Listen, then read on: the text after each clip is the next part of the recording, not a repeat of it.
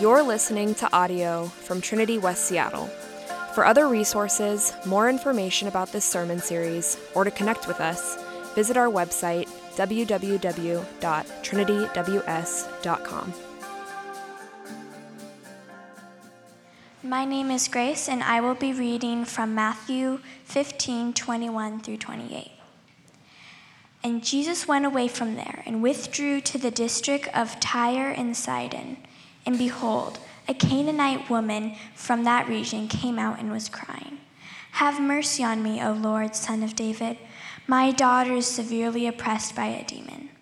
But he did not answer her in a word. And his disciples came out and begged him, saying, "Send her away, for she is crying out after us." He answered, "I was sent only to the lost sheep of the house of Israel." But she came and knelt before him, saying, "Lord, help me." And he answered, "It is not right to take the children's bread and throw it to the dogs." She said, "Yes, Lord, yet even the dogs eat the crumbs that fall from their master's table." Then Jesus answered her, "O woman, great is your faith. Be it done for you as you desire." And her daughter was healed instantly. The word of the Lord. Thanks be to God. You may be seated.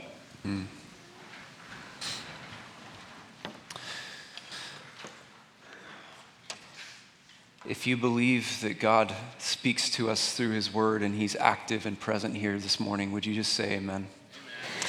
Let's pray as we receive it. God, we love you. We're so grateful that you've spoken to us. And we come to your word. We come to this gathering today anticipating that you're present with us. You're working in each person's life in different ways. And you want us to draw near to you. You want to reveal yourself to us. Would you do that? And would you change us in your presence now? As we look at this story of this Gentile woman and someone who is as far as anyone could have imagined someone could be from God, and yet you welcome her, would you give us that same heart for people who are far from you? And God, for those of us who are far from you or have forgotten our standing that we have with you today, would you encourage us and draw us near to yourself as well? In Jesus' name we pray, amen. There's this movie some of you guys may have heard of called The Sandlot. I'm guessing most people have seen that movie by this point. And there's a kid in the movie named Scotty Smalls. He's called Smalls by all of his friends, right? So Smalls is probably about 11, 12 years old in this film, and his mom is recently remarried, and so they've moved to a new town to live with his stepdad there. And Smalls is an awkward kid. He's very unsure of himself. He, first off, is at an uncomfortable age, so it's kind of normal that he would be awkward. But he also barely knows his stepdad. He can't even decide whether to call him Bill or Dad, and so he's kind of stuttering and going back and forth between these two ways of calling him. And then to top all of it off, he's just moved to a new place. He doesn't have any friends. He doesn't know anybody. Now, if the movie took place today, then Smalls would, in his new town, in his new home, he'd just, sit in his basement playing Minecraft with a bunch of people online that he's never met in person. But thankfully, that's not the reality of this story. This story took place, I think, maybe in the early 60s or something. And his mom encourages him to get outside, go out there, and meet some kids. And Smalls finds his way to this sandlot, which is really just an open, rundown dirt field that all the neighborhood kids congregate around to play baseball. And does anybody who's seen the movie remember what happens a little bit after he arrives? Anybody? Yeah, David says, yeah, a few of you guys, you don't have to shout out, it's fine. He gets they begin to pick teams. The kids begin to pick teams, right? And Smalls is standing there, and of course all the other kids know each other, and here he is just waiting and waiting and waiting. He wants so badly to belong, right? He wants so badly to be wanted. He wants so badly to feel like he has a seat at the table. And the hero of the story, this other kid, Benny Rodriguez, after all this time goes by and every other kid is picked, he picks Smalls to be on his team. And man, Smalls just lights up. He's so excited, so glad, so full of joy that he was picked. And did you know that if you're a Christian, you have been picked? You have been picked. The Bible says from before the foundation of the world, you were handpicked by the God of the universe. Just let that sink in for a minute. I know many of you who are Christians, you've heard this many times, but just stop for a second. Think about that. You were handpicked by the God of the universe from before the foundation of the world. And you weren't just picked for some baseball game, right? You weren't even picked merely for a team. You have been picked to be a part of his family, to be a part of the family of faith. What an incredible joy we have as Christians, brothers and sisters. Amen. What an incredible joy we have by faith to be fully known by God, to be fully loved by God, to be taken from really the lowest places we have ever chosen to go and to be lifted up, placed at the seat of honor at his table. What a joy. And what we're going to see through this story today is that through faith in Jesus, dogs become heirs. And heirs, I mean Heirs. Sorry, I'm having trouble spelling that. Dogs become heirs through faith in Jesus. Now, through the last few weeks, as we've been looking at the Gospel of Matthew, we've been talking about what defiles a person. What defiles a person? What pollutes someone's soul, right? What makes them unclean? And Jesus taught that people get defiled either by playing the religious game or by playing the rebellion game. You can get there through two different paths. And this all centered around this kerfuffle that he had with some religious leaders over the washing of hands versus the washing of the heart. And though it may not seem like it at first when we read this story, it's actually Matthew kind of flashing a neon sign for us, showing us this is actually a continuation of what he was just talking about. This is actually an example of the most unclean person that anyone in his culture could have thought of.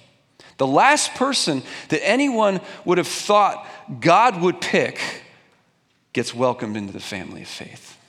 It's a great story. Let's begin with verse 21. And Jesus went away from there and withdrew to the district of Tyre and Sidon. Now, this is a really big deal because not only was Jesus leaving the place where he had done the bulk of his ministry up until this point, but he's leaving it for Tyre, it says, and Sidon. Now, what's Tyre and Sidon? Here's a quick map for you. I'm sorry, it's still a little bit small. I said we'd have to pass out binoculars for those of you guys in the back, but you can kind of see here the region in green is where the Jews lived, and the region outside of that is where people who weren't Jews lived, and Tyre and Sidon are way over there on the coast, which is modern day Lebanon.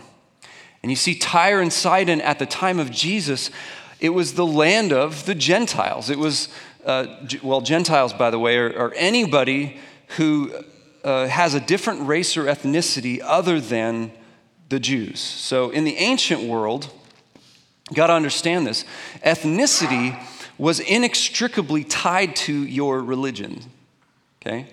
We don't really think of things this way, but that's how it worked. If you were a Hebrew person ethnically, for example, your religious identity was Jewish. That was just how it was. And in many ways, if you were a Gentile, then you were, by default, you were a worshiper of false gods. And this is still somewhat true today in non-Western countries. This is how people see things. In fact, it even defines some of our borders that we have between nations. You think of India and Pakistan, right? Things like that. And so the reason why this is such a big deal, that Jesus has left the region that he had been in for all of this time and he's going here, is because he is deliberately going to a place that doesn't worship the God of the Bible. Okay? What does that mean? It means these people in this place, they worship false gods, and it means they're defiled, they're filthy, according to the way that the Bible would have spoken of them. See, even Gentiles who had faith in Israel's God, which there were some, even they were not allowed to enter into the temple to worship with the Jews because they were considered unclean, just as a people group. It kind of rubbed off on them from the people that they were a part of. And so to fully appreciate how incredible this is, that Jesus is going to this place and that he's interacting with this woman in this story, we're going to have to zoom out for a minute. I know we've already been talking about Tyre and Sidon and Gentiles and all that for a second, but we got to zoom out, and we'll come back to the story. We'll zoom back in a minute, but we've got to come back to zooming out to the grand narrative of the whole Bible, okay?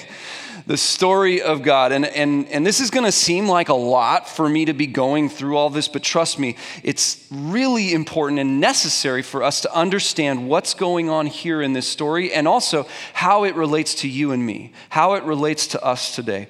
So let's zoom out, if you will hang with me for a few minutes, to just look at the story of God and how it relates to what's going on here in this story. So we always talk about the story of God. It's creation, fall, redemption, new creation. And in the story of God, this is a way of summarizing the scripture, we see that God created humankind in his image. And what did he create us to do? To rule the world on his behalf under him as the senior ruler, as the king. But we know that under the influence of Satan, humankind sought to usurp God's authority, God's rule. And so since then, we have all helplessly fallen from God's intended purpose for us. And in the book of Genesis, we see that fall take repeated plunges deeper and deeper into evil, further and further and further, until human pride really reaches its climax at the story of the Tower of Babel. Anybody ever heard that story before, the Tower of Babel?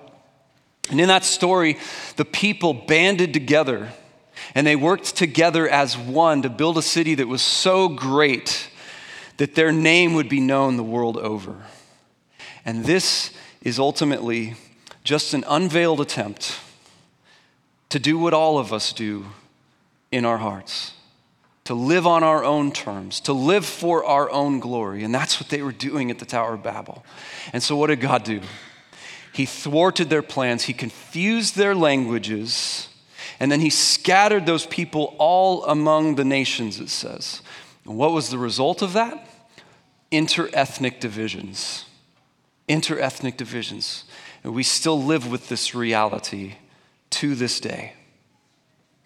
Now, only a chapter later, so that story, Tower of Babel, takes place in Genesis 11. Only a chapter later, we're introduced to a guy named Abram.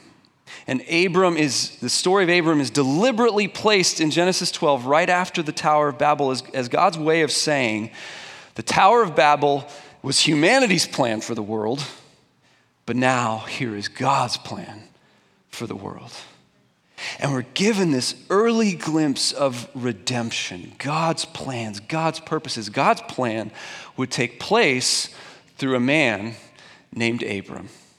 Now, his name meant exalted father, which, if we're honest, was a bit ironic, maybe a bit depressing, because at that point in the story, he was an older dude, right? And he was married, but so far they were unable to have children until finally God makes him a promise. In Genesis 12, it says, I will make you into a great nation and I will bless you. I will make your name great, and you will be a blessing. I will bless those who bless you, and whoever curses you, I will curse. And all peoples on the earth will be blessed through you. So God promises Abram that he's going to become Abraham, which means father of nations. And through Abraham's family, this new nation would be born, God says, the nation of Israel. And it would be a nation devoted to God, and therefore it would be a nation that is blessed by God, but not blessed simply for its own benefit, simply for its own sake. Yes, that.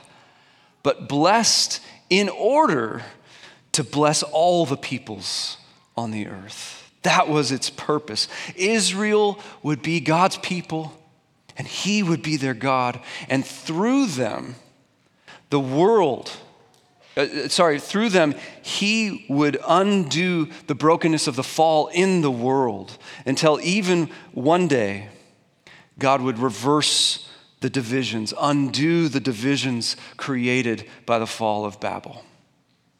And so why is God doing things this way? Why did he pick Abraham? Or why did he pick Israel? Well, Genesis 15, God says that he picked Abraham because he had faith. Because he was maybe first, if you will, in the family of faith, or one of the first. And then in Deuteronomy 7 and 9, God says he picked Israel not because they were so great and wonderful, but because he was keeping his promise to Abraham. And beyond that, he had brought them into this land to live, Israel into this land to live, because the surrounding nations were so evil, because they were worshiping all of these other gods. And so on their best days, Israel understood this. Israel understood why God had chosen them and what God was up to, and they remembered, they were humbled by this reality. They remembered, God didn't pick us because we were so amazing, but because he is faithful.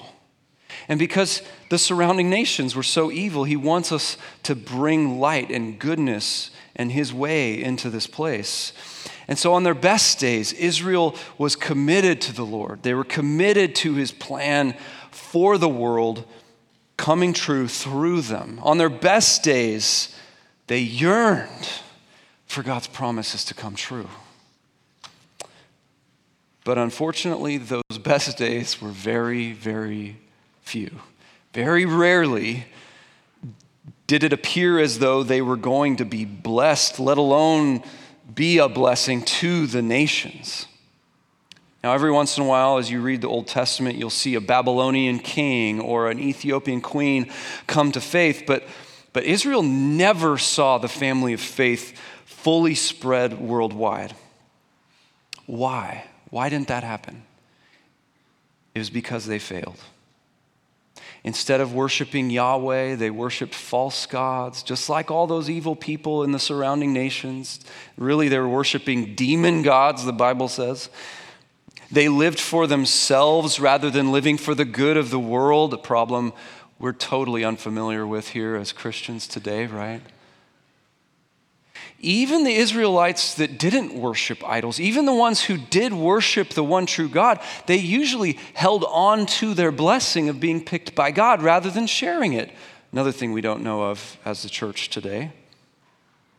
I'm being facetious, sorry. And along comes David. Man, David, he really seems like he's going to turn things around for everybody. And in many ways he does, right? He mostly led Israel with justice and righteousness, but in the end, David failed too. Nevertheless, God made a promise to him that through his throne, through one of his descendants, the Messiah would come, the Savior would come, this new son of David would be the one in whom all the promises that God had made would finally come true. Through him, through this Messiah, Jew and Gentile would be united. Gentile and Gentile would be united. All the people of the earth would finally be blessed. Such good news. And this would be really through God making a new creation, which is amazing. And so, thank you for going on this diversion with me to the story of God, because Matthew has all of that running around in the background of the story that we're looking at. And in telling this story, he's showing us that all of those promises are finally coming to pass, that God's family of faith is about to spread worldwide.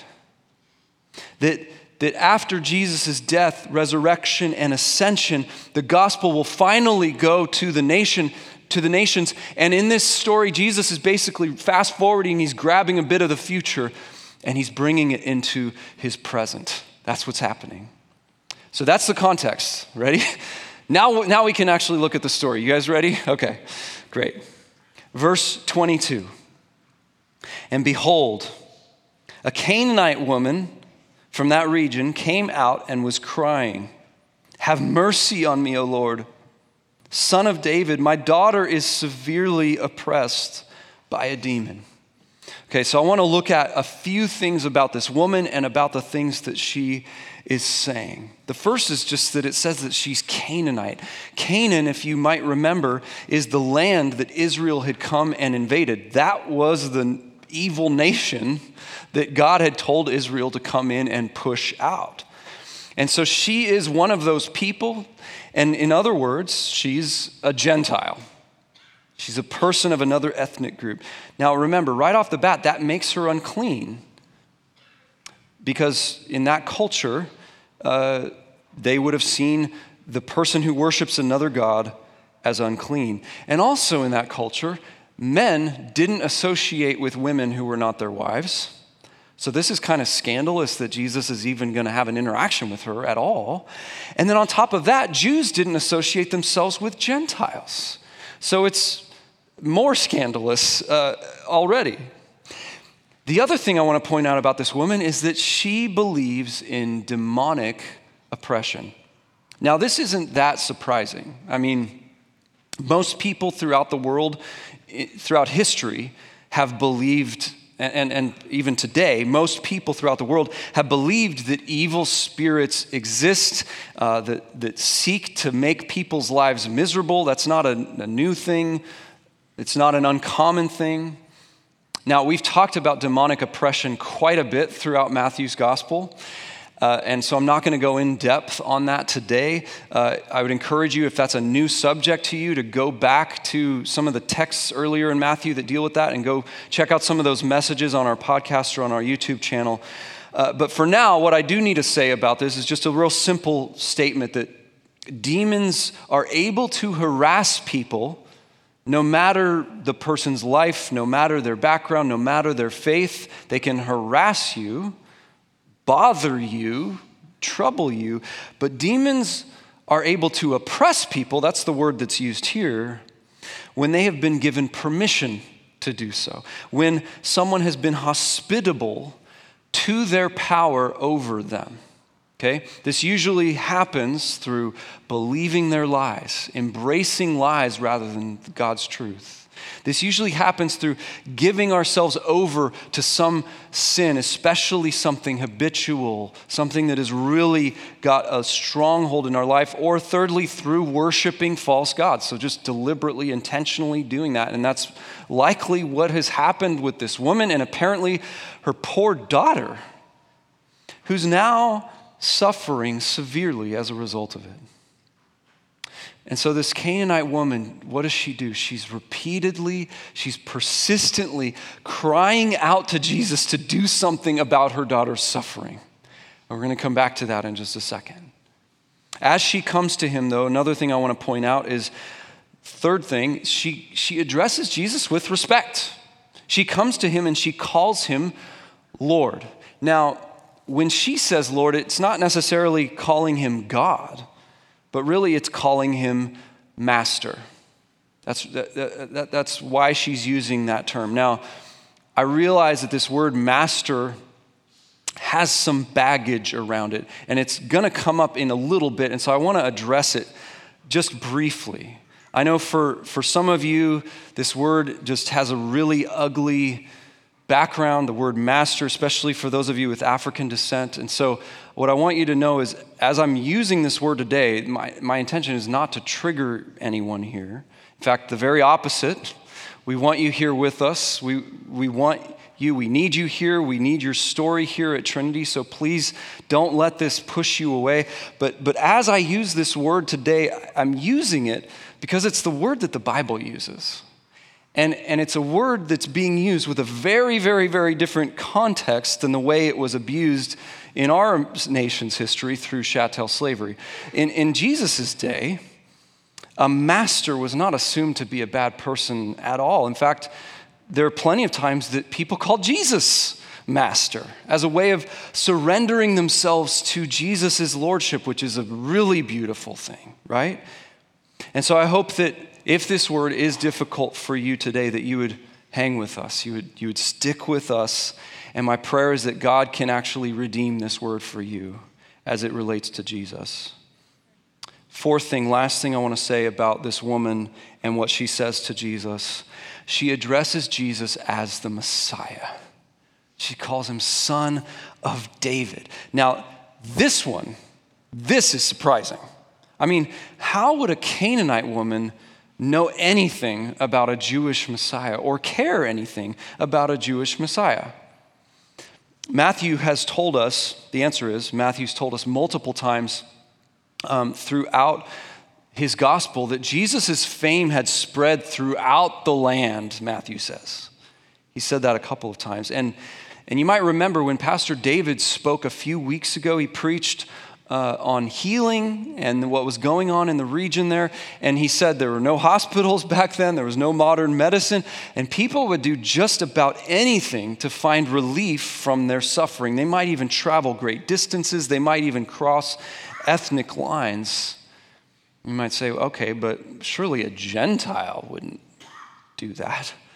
But yet she does. She does. She comes to him for healing. And how does Jesus respond to her? This is where I think things get a little difficult. Verse 23. But he did not answer her a word. He did not answer her a word. And his disciples came and begged him, saying, "Send her away, for she's crying out after us." He answered, "I was sent only to the lost sheep of the house of Israel."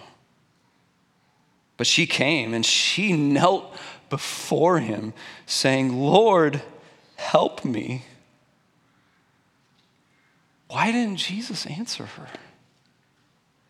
You know, there are some details that I think we probably all wish were here in this story, but they just aren't. You have to ask a lot of questions. Was Jesus ignoring her? I mean, man, he seems so cold. He seems aloof even, right? Why wouldn't he heal? Well, he actually tells her why. He says, "I was sent only to the lost sheep of the house of Israel." Jesus is explaining that story of God to her. That's why we went through all of that together. That's what Jesus is saying. He's saying, you're early.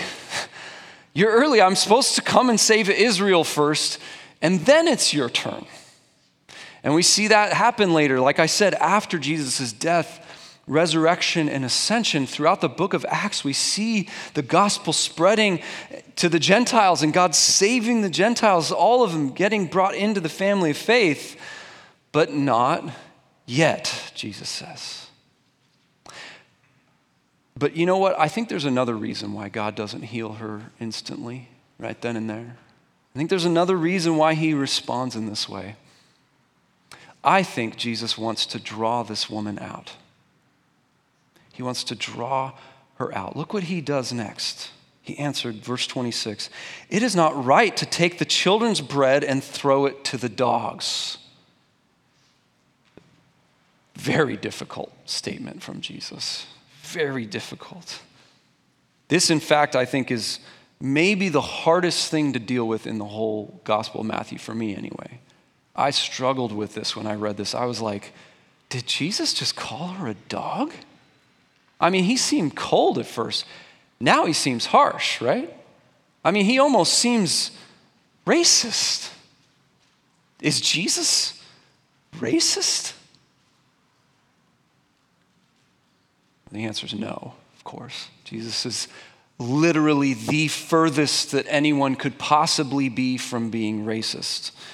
He's more anti-racist than all those books of all the authors that you've read. No matter how against racism you might be or I might be, Jesus is still more against it. How can I say that? Well, in actuality, Jesus goes on to die for the sin of racism. Amen? Amen? Okay. Jesus goes on to die for the divisions that separate people. He goes on to die for the salvation both of Jew and Gentile so that they might become one. Now, many Christians are familiar with the passage in Ephesians 2 at the first half of it that says, "For by grace you have been saved through faith. And this is not your own doing. It is the gift of God, not a result of works, so that no one may boast." Can I get an amen to that? Oh, what a glorious truth. We get saved by the grace of God. We don't deserve it. We come to God with empty hands, in fact, filthy hands, and he just receives us by faith. But you see, the second half of Ephesians, the one that's lesser known, the one that's not explored as often, actually explains that salvation results in the unification of peoples. Check out what it says. "For he himself," that's Jesus, "is our peace, who has made us both one and has broken down in his flesh the dividing wall of hostility by abolishing the law of commandments expressed in ordinances, that he might create in himself one new man in the place of the two, so making peace, and might reconcile us both to God in one body through the cross, thereby killing the hostility that was there." Okay, this is the Apostle Paul. He's kind of hard to understand sometimes. What is he exactly saying? He's saying that Jesus has died to make division cease, especially divisions between races. He's saying that when Jesus was killed, he killed the hostility between different ethnic groups. And he reconciled us to God. He reconciled us also to one another. And more than that, here's where this gets incredible. He didn't stop there. He went all the way to creating one new humanity, it says. It's incredible. He wouldn't settle for mere peace between people groups. He actually takes it one step further. He made us one. He made us new, Jew and Gentile, coming together under Jesus' lordship, white and black and brown and every color of the rainbow coming under the Lord Jesus Christ. Can I get an amen? Being made new, reconciled to God and to one another. Isn't it glorious? Isn't it glorious? We love that. See, the world continues to live as though hostility between ethnic groups is normal. Some Christians continue to live as though hostility between ethnic groups is normal, as though we should expect it. But ever since Jesus died for our sins, including the sin of racism, it shouldn't be normal. It shouldn't be. God is doing something new with humanity. And so I hope that proves to you, friends, Jesus is definitely not racist. So that's not what's going on in this conversation that he's having with this woman. And if that's the case, then we got to keep on going deeper. Okay, we've ruled that out. What is Jesus doing here? Why does he speak to this woman in this way? It's really hard. Let's get some help. There's a guy named R.T. France who has helped me a ton throughout this Matthew series and in other cases. And here's what he says. Dogs, the term dogs, it was a current Jewish term of abuse for Gentiles. Ooh, okay.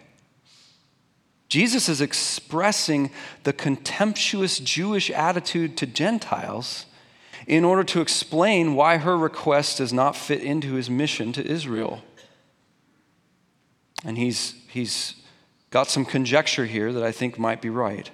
He says, it may be that Jesus was almost jokingly presenting her with the sort of language she might expect from a Jew in order to see how she would react. What is the main point? Why am I reading that quote? The point is, we can't tell Jesus' tone from this story. We don't know what his motivations are.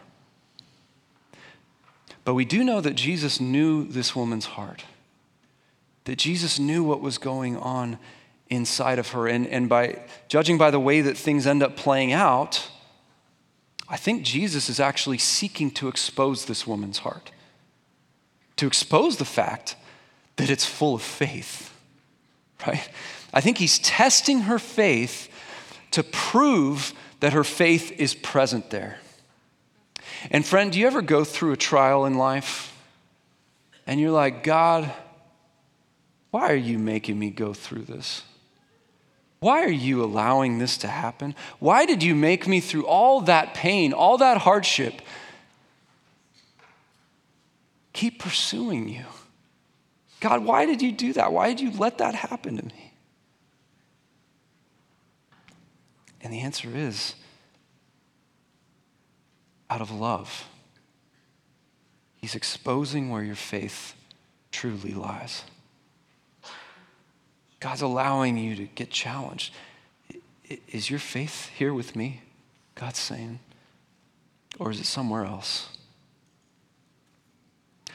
Are you peacefully trusting in me, God says, or are you living in fear? Is your faith somewhere else besides with me? And what I want you to know, friends, if you're a Christian, you belong to God, as we've established. You've been handpicked by God from before the foundation of the world. Do you actually have any reason to doubt when he tests your faith? He picked you from before the foundation of the world. He loved you that much. Do you have any reason to doubt? Of course, the answer is no. And I want this story to remind your soul of that truth today. Remind your soul of that truth. See how this plays out. Jesus is seeming to test this Canaanite woman's faith. And what happens? She remains persistent over and over again, right? She's this great example of faith to all of us. She's an example for us to be followed. She said in response to Jesus, check this out. This is audacious. She said, "Yes, Lord, yet even the dogs eat the crumbs that fall from their master's table."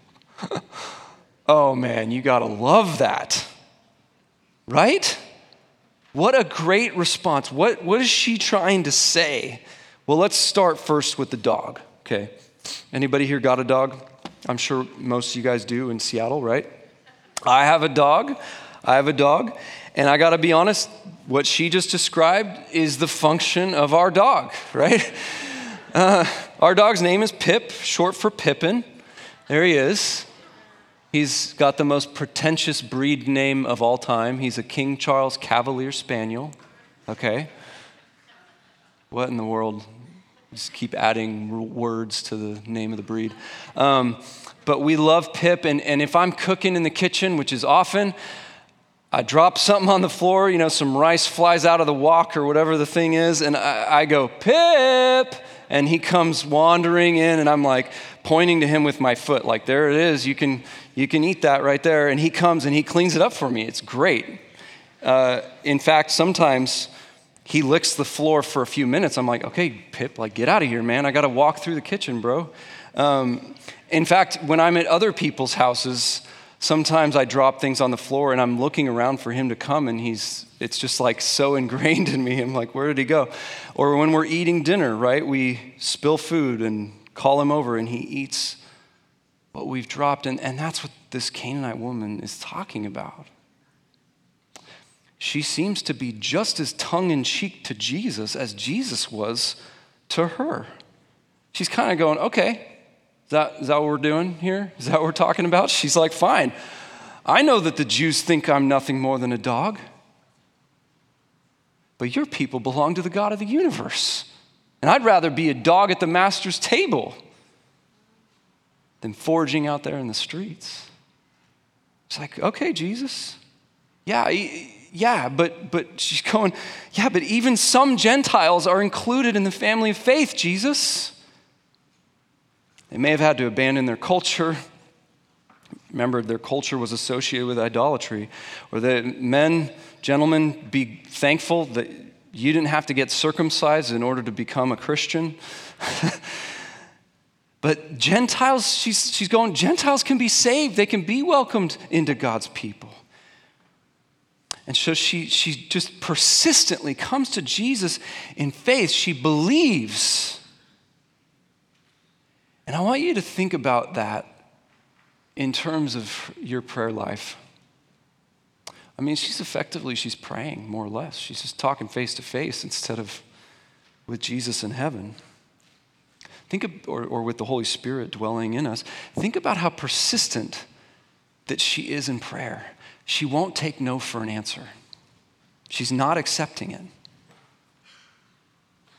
You ever pray and pray and pray and you're just like, nothing? You come to the conclusion, oh, God doesn't hear me. Come to the conclusion, oh, maybe God's answer is just no and it'll always be a no. That's how you think. I'd say think again. Persistent faith is celebrated over and over and over again in Scripture. Many times it's celebrated through the example of a woman like this one. You've got Hannah in the Old Testament. Jesus gives the example of the parable of the persistent widow. These are women, these are people who don't give up. And what happens? God eventually says yes. Now, don't hear me wrong here.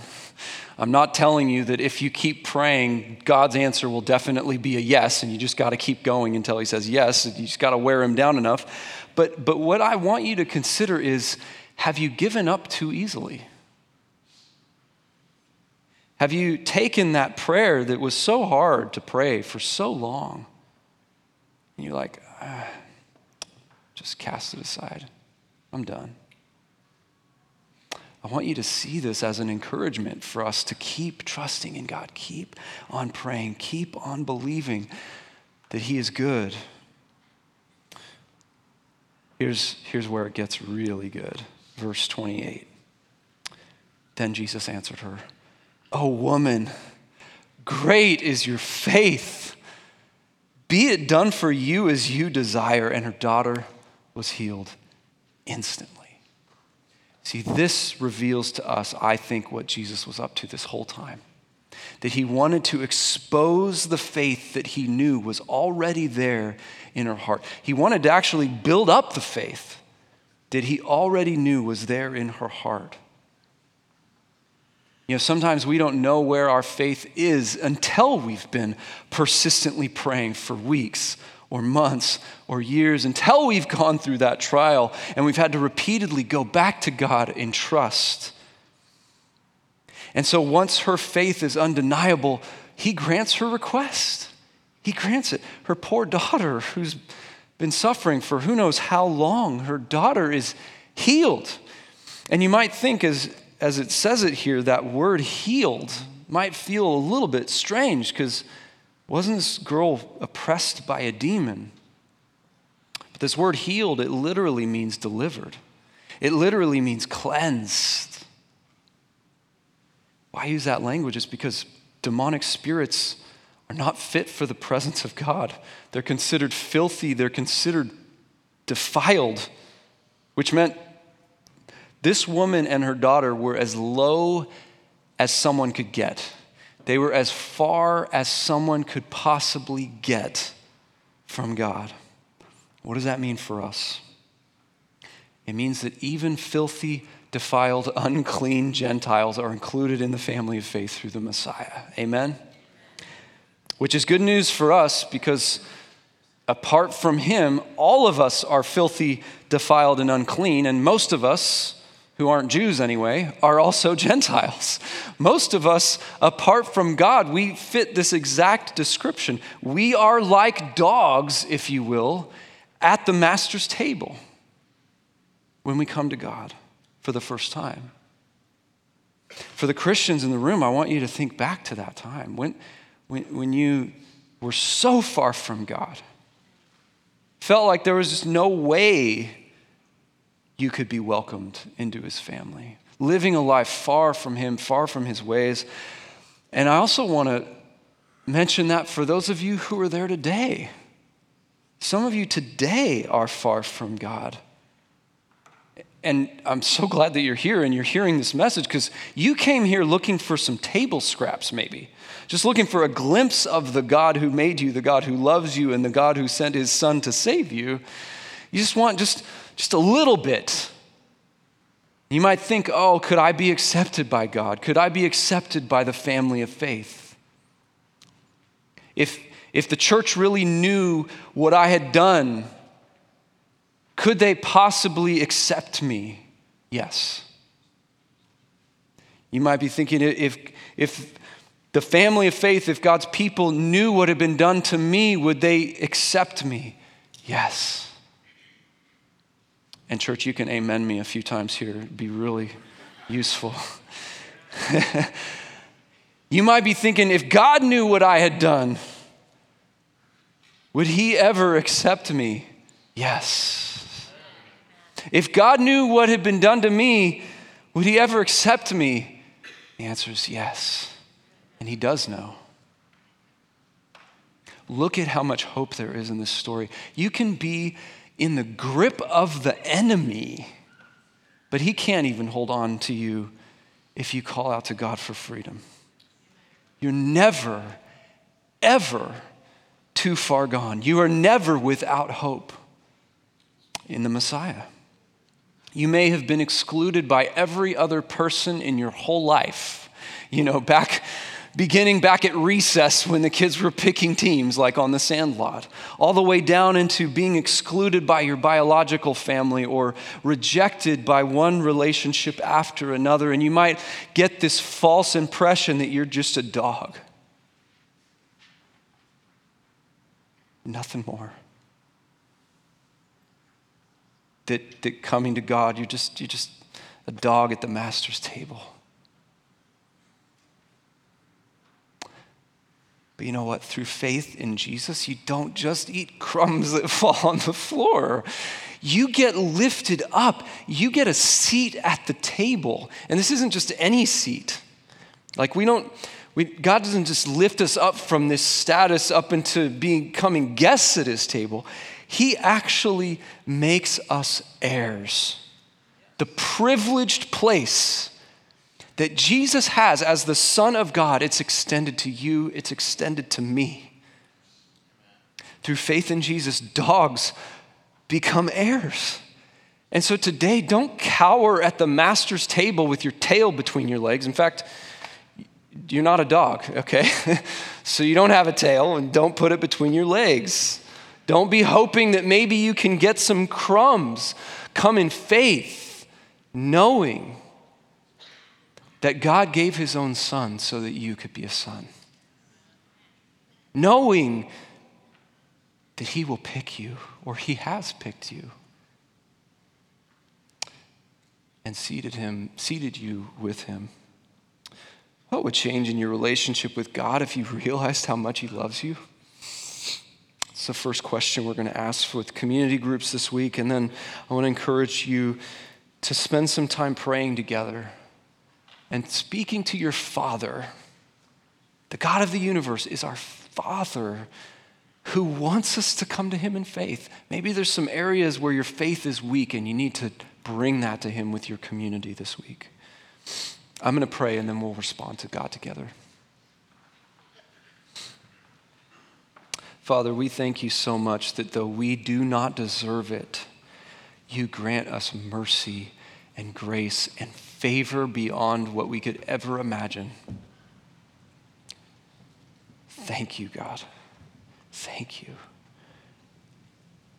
We pray that truth would seep into every crack and crevice of our hearts, that we might know who we are and know that we are loved by you. In Jesus' name, amen. You've been listening to audio from Trinity West Seattle. For more information about our services or to connect with us, visit our website, www.trinityws.com. Thanks for listening.